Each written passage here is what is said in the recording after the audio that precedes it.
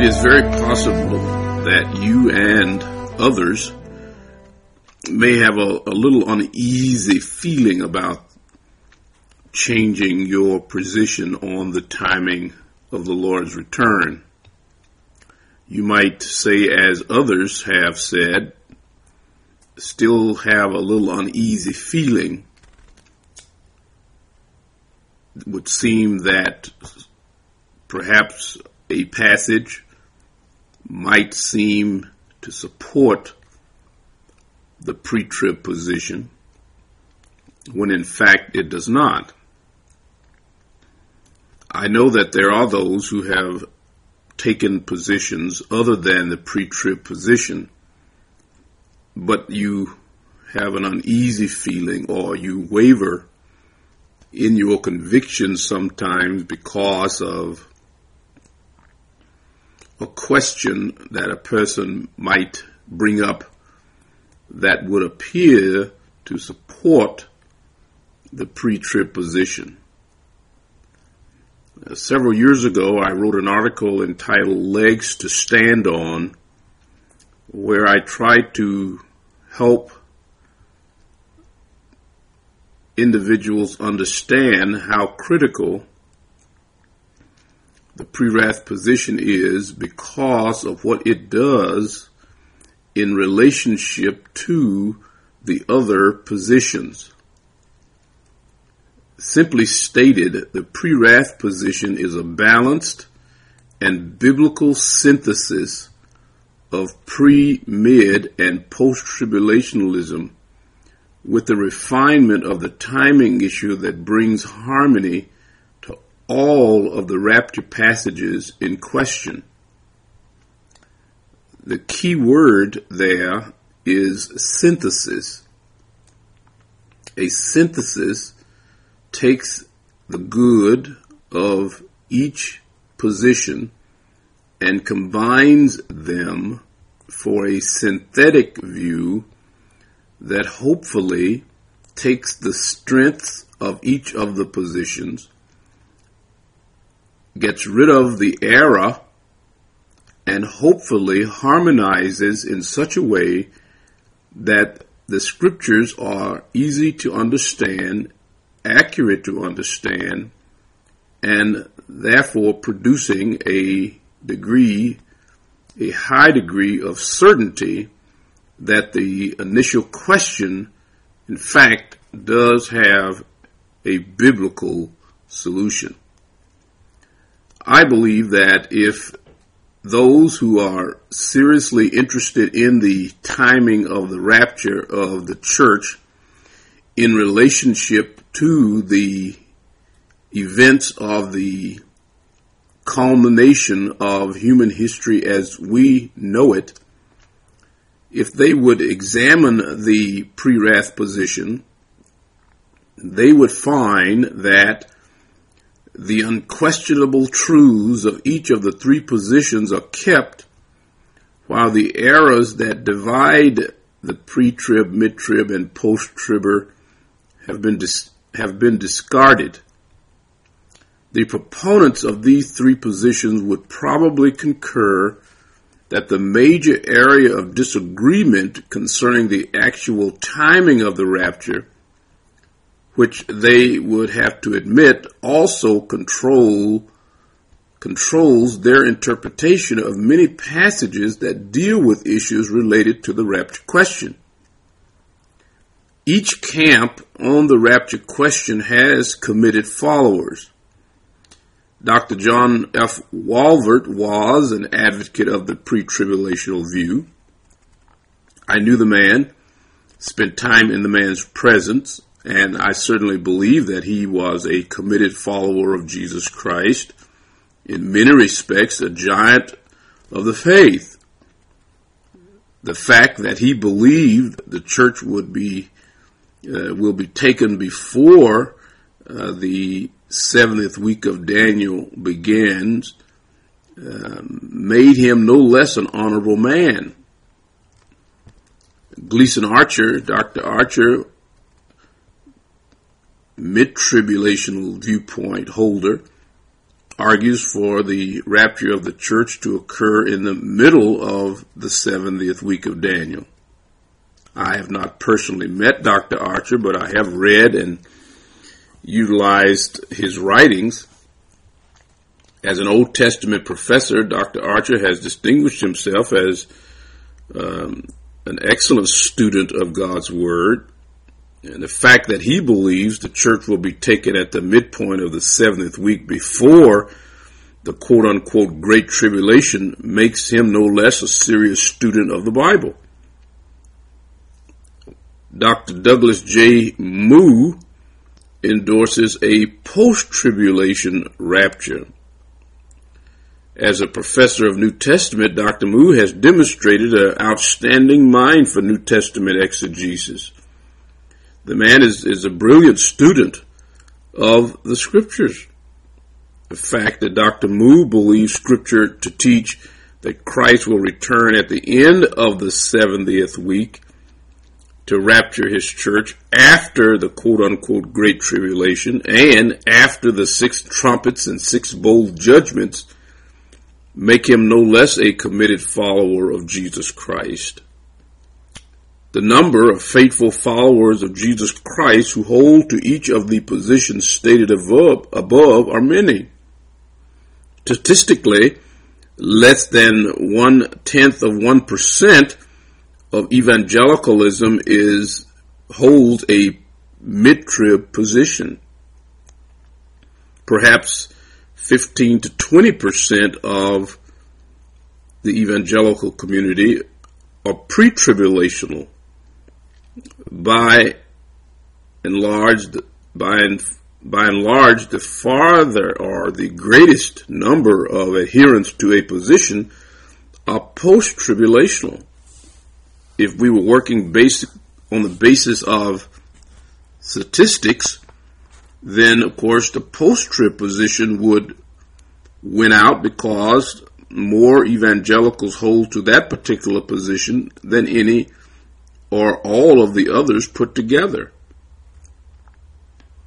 Logically, it makes sense that the correct position on the timing of Christ's return is some combination of the 3 major views, given that each view is based on the same passages of Scripture.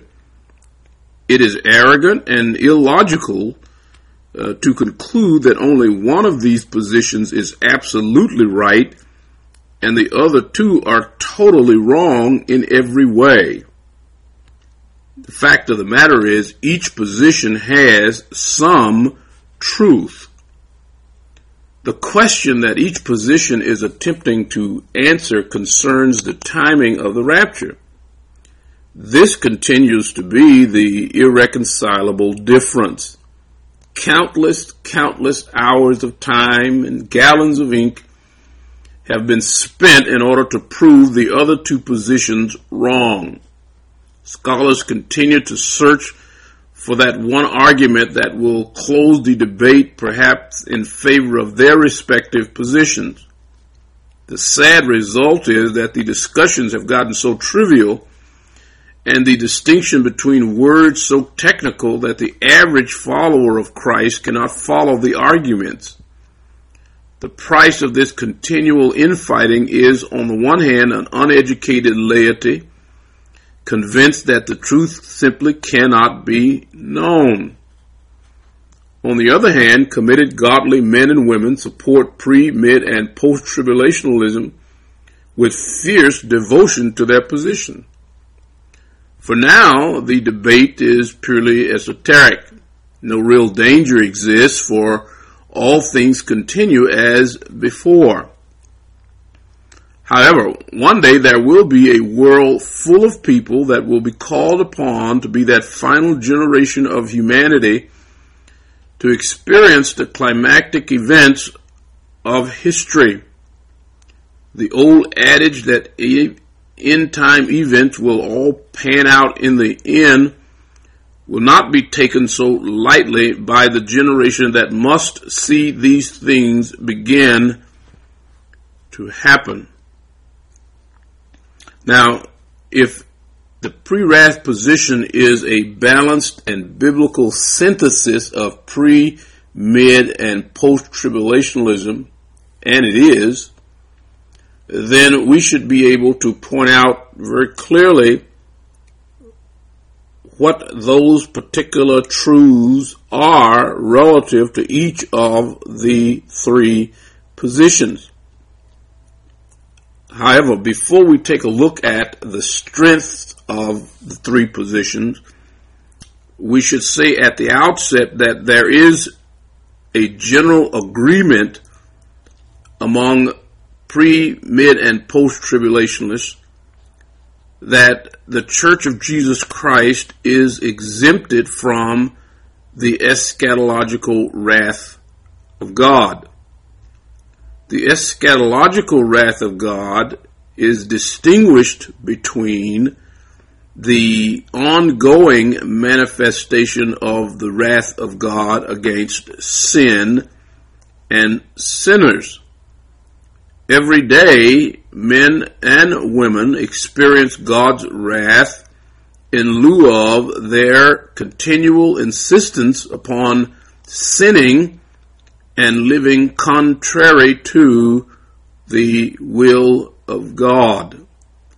But there is also going to be a final dramatic outpouring of the wrath of God, and that wrath we call the eschatological wrath, or that last time, end time wrath of God, which will be so much more greater in its focus and emphasis against the wicked on the earth. All three positions believe that the church is exempted from the coming wrath of God. Post-tribbers, mid-tribbers, and pre-tribbers alike all interpret passages such as 1 Thessalonians chapter 1 verse 10 and 1 Thessalonians chapter 5 verse 9 as unmistakably asserting that believers are promised to be delivered from the eschatological wrath of God. The problem or problems begin in light of this fact. Precisely what is the wrath of God and when does it occur?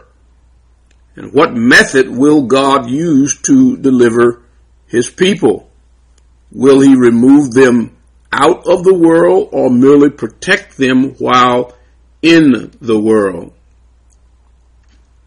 To illustrate the eschatological positions, I have utilized the image of a chair that has 4 legs. And these 4 legs are the biblical foundations for the notion or idea that Jesus Christ is going to return and evacuate his people off of this earth to heaven. The correct eschatological position must give the seat the support it needs, 4 solid legs, for the chair to be complete, reliable, practical, and most importantly, biblical. The pre-trib position, in our estimation, has nothing going for it but a seat. That is, it believes in a rapture position. That is, that we are exempted from the eschatological wrath of God. That is the basis of all rapture positions, that we have been exempted. That is the base. Pre-tribbers accept the fact that the Church of Jesus Christ is exempted from the eschatological wrath of God, which all positions maintain. However, Every other element of the pre-trib position has no explicit biblical basis. The flaw of the pre-trib position is the insistence that the entire 70th week of Daniel is the direct wrath of God, thereby requiring the church to be raptured off or out of this world before the 70th week begins. Unfortunately, for the pre-trib position, there is no incontrovertible biblical support that says the entire 70th week of Daniel is the wrath of God. Perhaps this is why Dr. John Walvoord wrote some years ago, neither post-tribulationalism nor pre-tribulationalism is an explicit teaching of Scripture. The pre-trib position, in reality, does not have a single leg to stand on.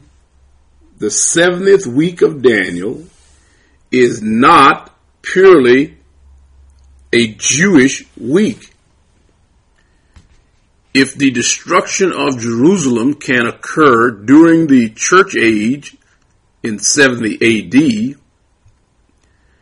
and it did, then the church can and will encroach upon the 7th week of Daniel. To draw the line, as pre-tribbers do, that God cannot and does not work with both national Israel and the church during the same dispensation, to draw that distinction is purely arbitrary.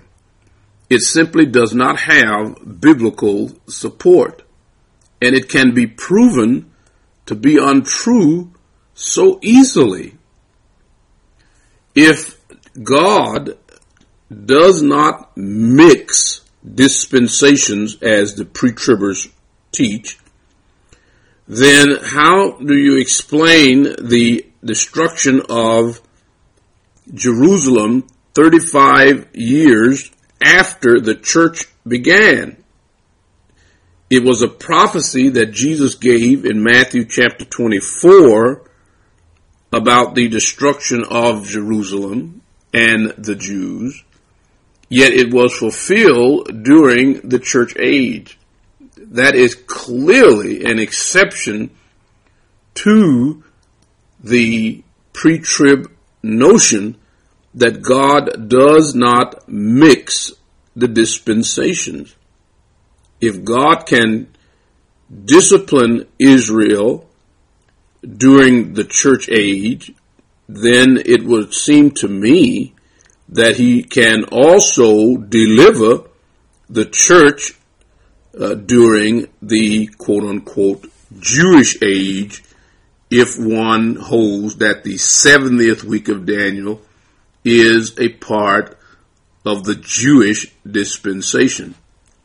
This is what pre-tribbers teach, that God is going to end the church age and resume the Jewish age, of which there remains 7 final years. And during this resumption of the Jewish age, according to pre-tribbers, God must rapture the church away before he resumes the Jewish age. That sounds good, and it certainly does help maintain a distinction between national Israel, ethnic Israel, and the church, which I believe the scriptures demand. But it is a false distinction and an unnecessary conclusion that has absolutely no explicit biblical basis whatsoever. That is why, my friend, if you are serious and you are honest, once the pre-trib position lost the support of Revelation 3:10, it no longer has an explicit biblical basis. You cannot turn to a single passage of Scripture and say that it clearly and unambiguously supports a pre-trib rapture in an explicit way or even an implied way. For all positions maintain that the church is promised exemption from the eschatological wrath of God. Pre-tribbers, mid-tribbers, and post-tribbers alike all believe that. And so that is in and of itself not an explicit basis for a pre-trib rapture. The rapture does not have to be pre-trib in order for that promise to be maintained. This is very important. God is able to fulfill his promise to keep his church away from his wrath, while at the same time not required to rapture the church before the beginning of the 70th week of Daniel. Clearly, the 70th week of Daniel is a part of the age of Gentile domination over the Jewish people. As God promised in Daniel 9 and repeats in Luke chapter 21 verse 24, there is nothing that requires the evacuation of the church off of the earth but the coming of the wrath of God. Therefore, the critical, the most important point is the determination of when does the actual eschatological wrath of God begin. When does it begin? If we can pinpoint that, then one can clearly establish when the rapture, or about when the rapture must occur. And this is extremely important.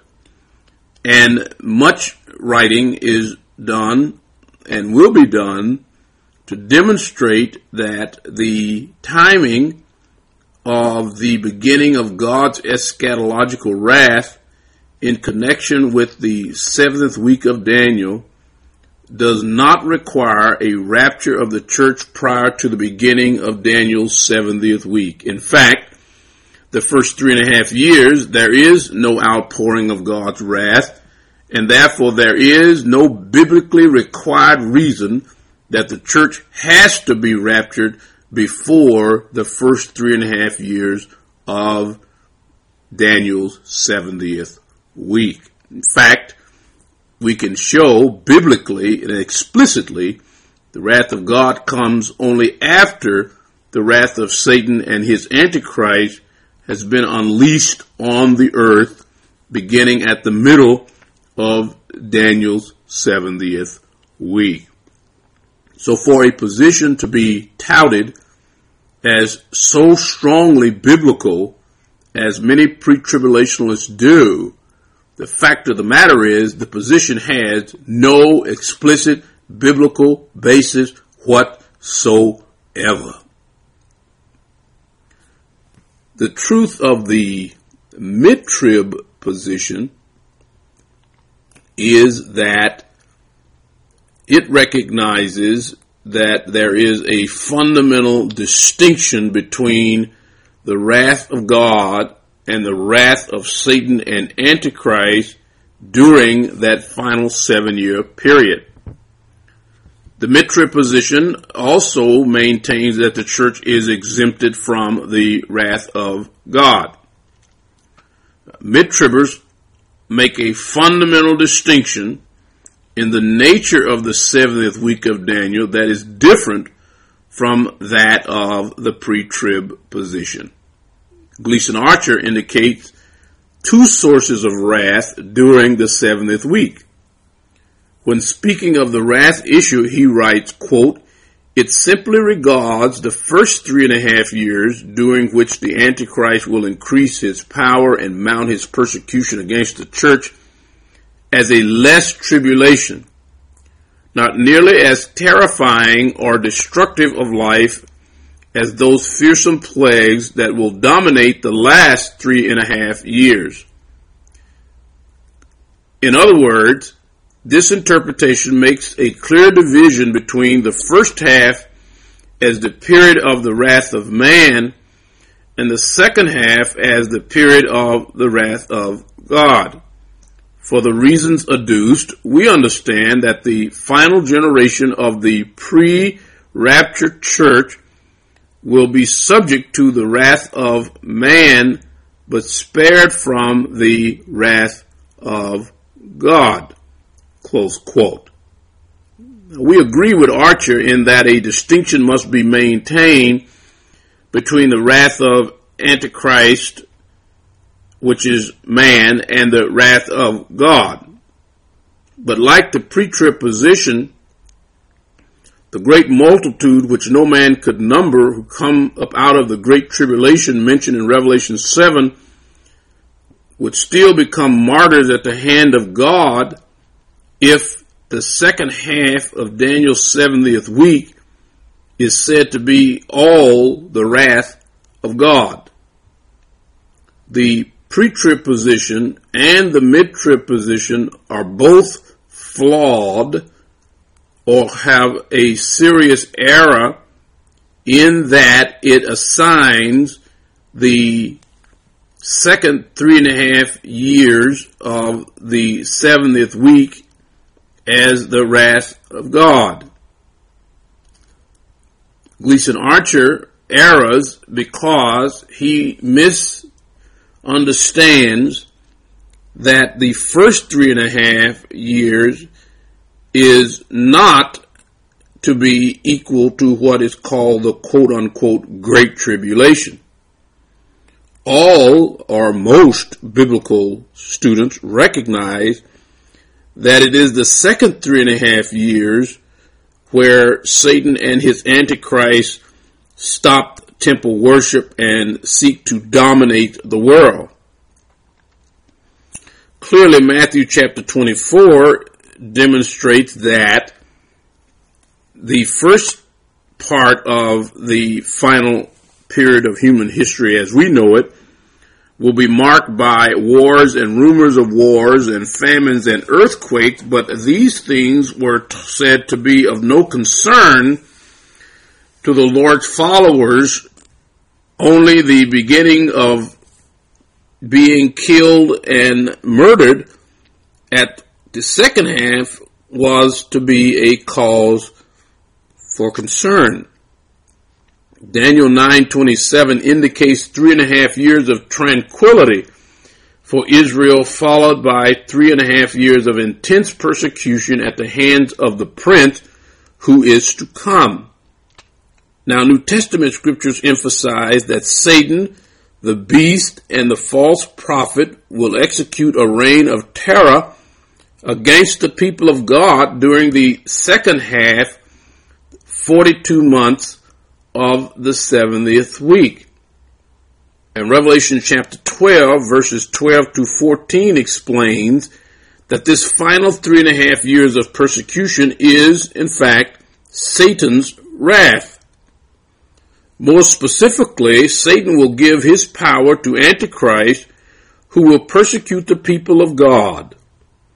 Given the intensity and level of Satan Antichrist persecution, it would be hard to understand how God alone will be magnified when his wrath begins if Satan Antichrist is permitted to persecute and kill the children of God at the same time. Revelation chapter 6 verse 12 to 17 seems to indicate that when God's wrath begins upon the earth, beginning with the trumpet judgments, And Revelation 15:1 explains that the bowl judgments are the end of his wrath, that once God's wrath begins, there will be little opportunity for Satan and his Antichrist to receive glory when the vicious and overpowering wrath of God falls upon the earth. As we said earlier, Isaiah chapter 2 verse 12 through 22 seems to indicate that once the wrath of God begins, nothing and no one will be exalted but the Lord alone when he begins his day of the Lord wrath against the earth. It is clearly the wrath of God that brings Satan Antichrist's wrath to an end. Therefore, the wrath of Antichrist and the wrath of God will both be evident during the second half of Daniel's 70th week, but they cannot occur at the same time. This in part contradicts the mid-tribbers who insist that only God's wrath will be incurred during the second half of Daniel's 70th week. It is therefore, in my understanding, that the distinction between the wrath of God and the wrath of Satan is a critical pillar of the doctrine of the rapture of the church. The pre-trib position has no solid basis whatsoever. The mid-trib has a leg to stand on, the distinction between God's wrath and the wrath of man.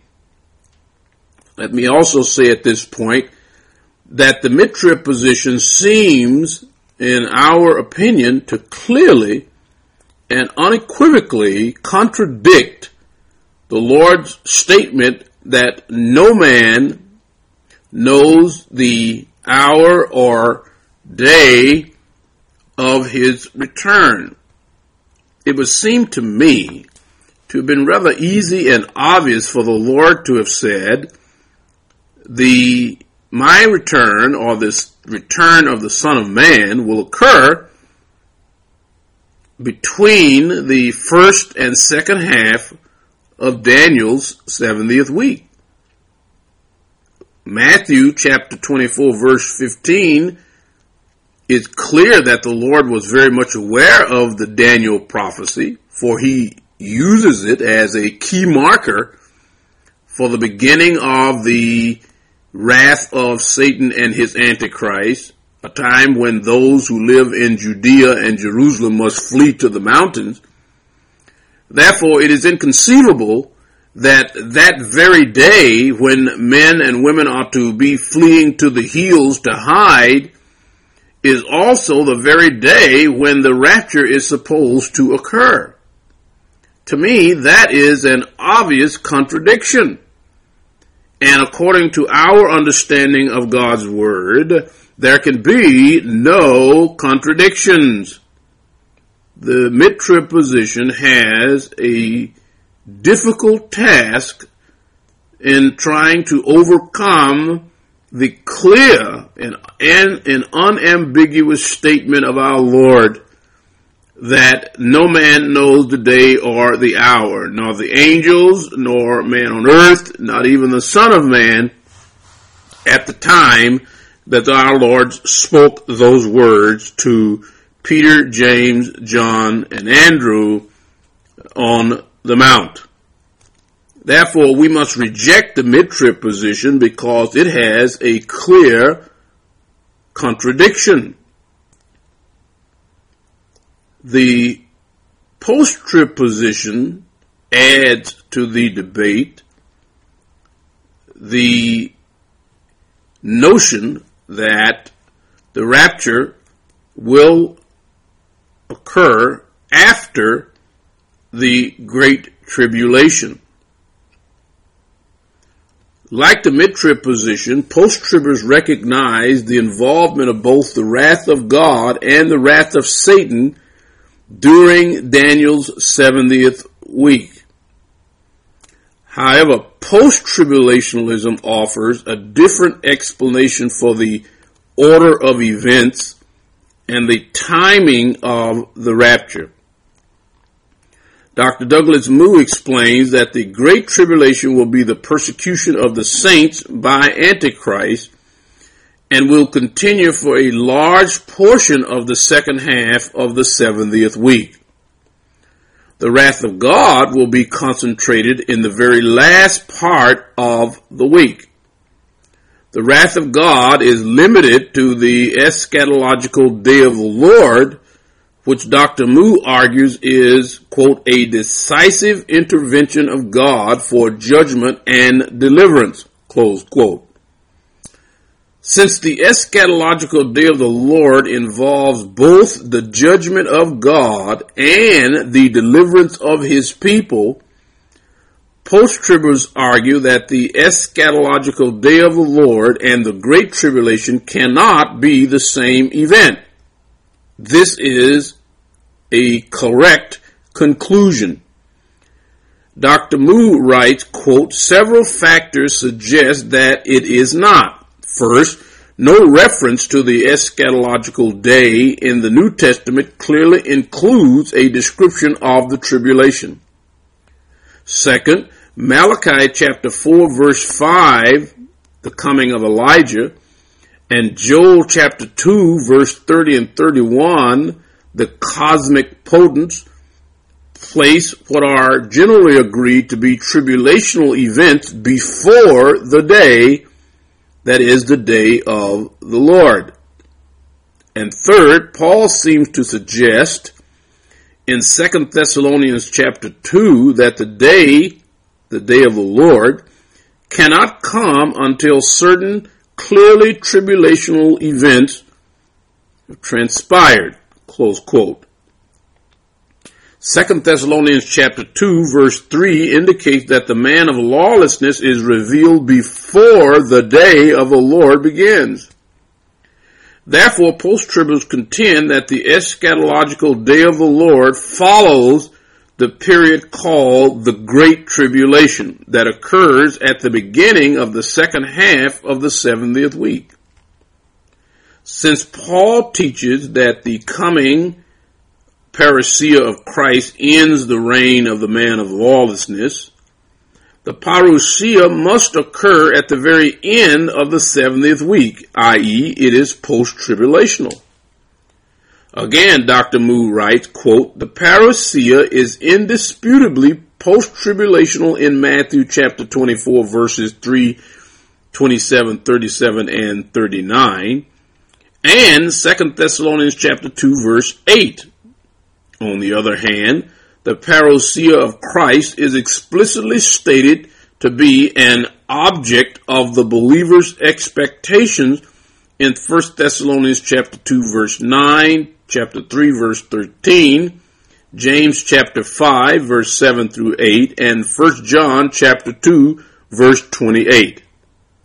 If then believers are exhorted to look forward to the coming of Christ, and this coming is presented as post-tribulational, it is natural to conclude that believers will be present through the tribulation. Close quote. If we continue our chair illustration, post-tribulationalism is or has two very solid legs to stand on. Like the first two positions, post-tribbles hold to the church's exemption from the eschatological wrath of God. This is the basis or seat of our chair illustration.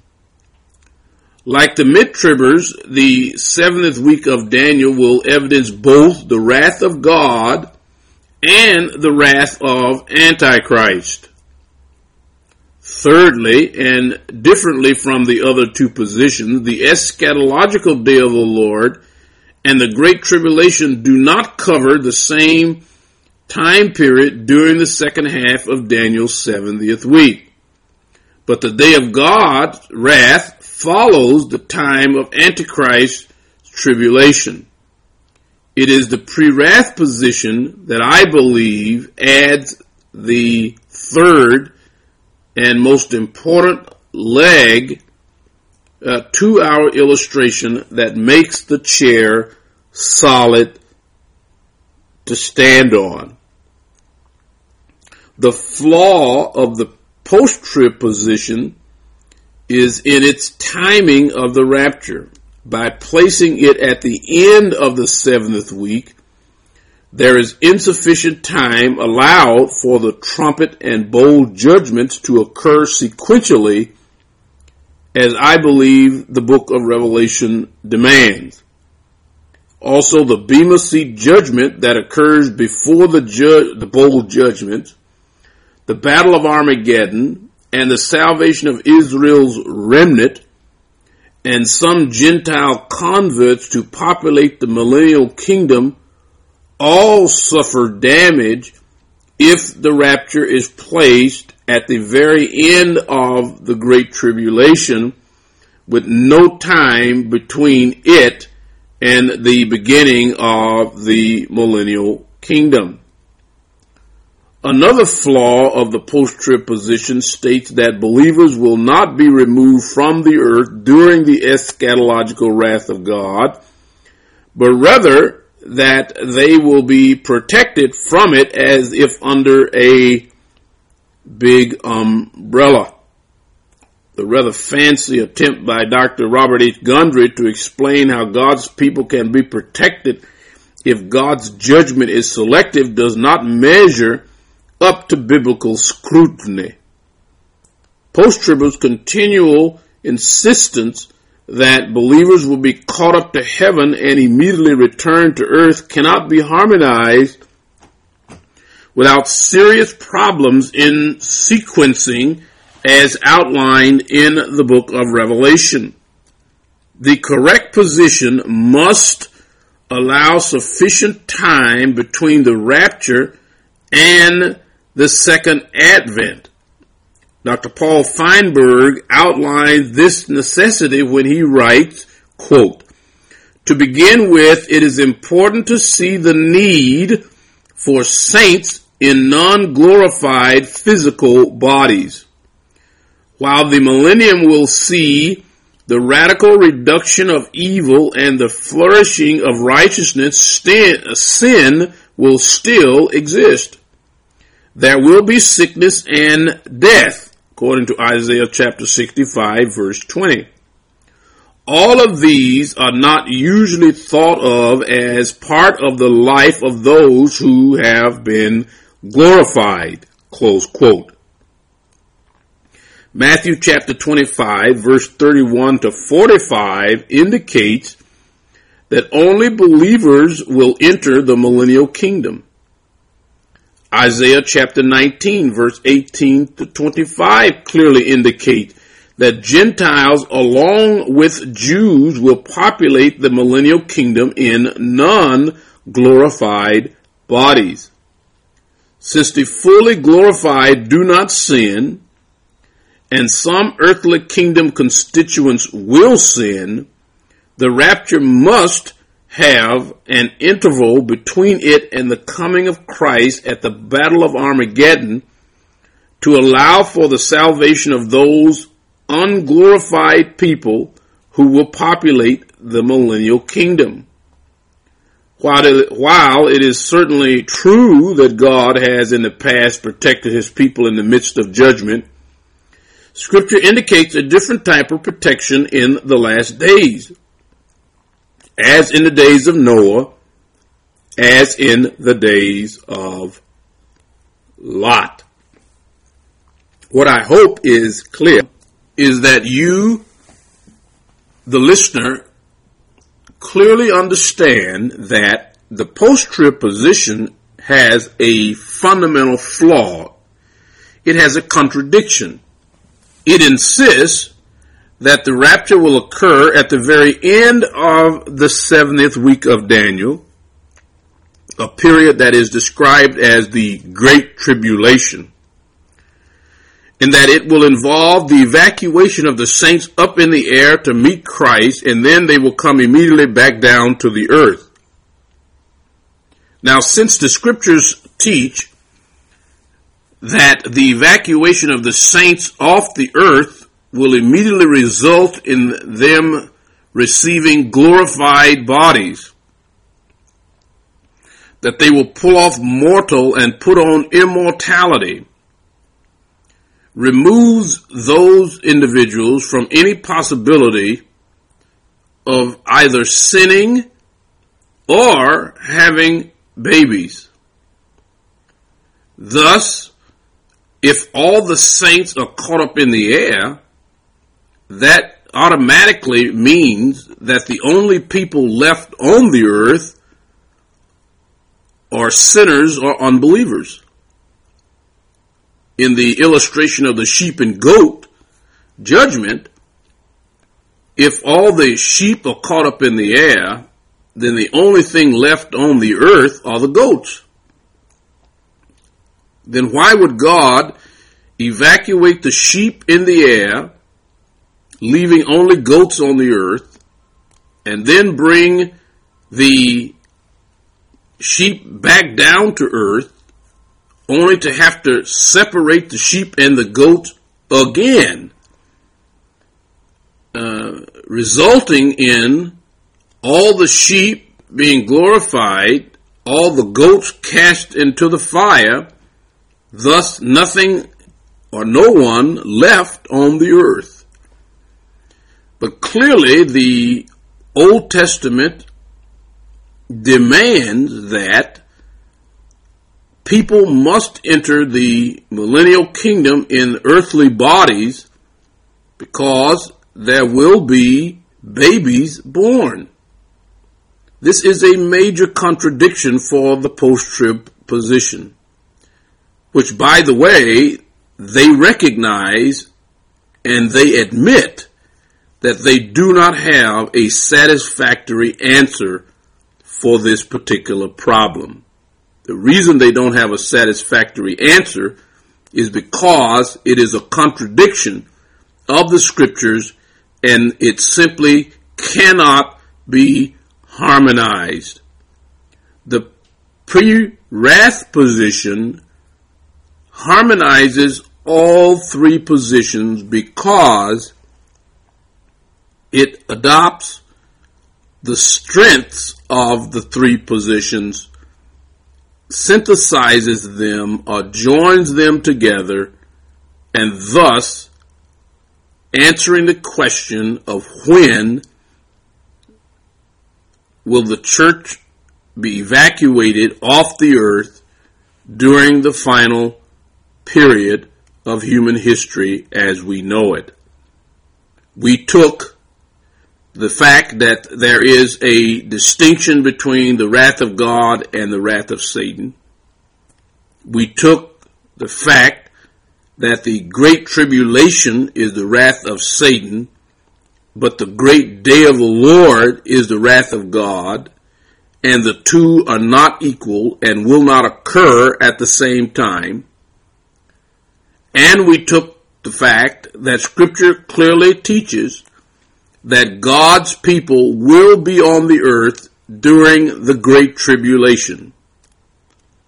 Now the question is, how can you harmonize those three solid biblical components, but at the same time have a rapture before the wrath of God, before the end of the 70th week, allowing sufficient time for people to be saved after the rapture, who will be delivered and who will then populate the millennial kingdom in earthly bodies? How can all of those things be harmonized in a way that's biblical, that's solidly scriptural, that can be explicitly pointed to in the text, and at the same time erase or eradicate contradictions? That will be our topic the next time.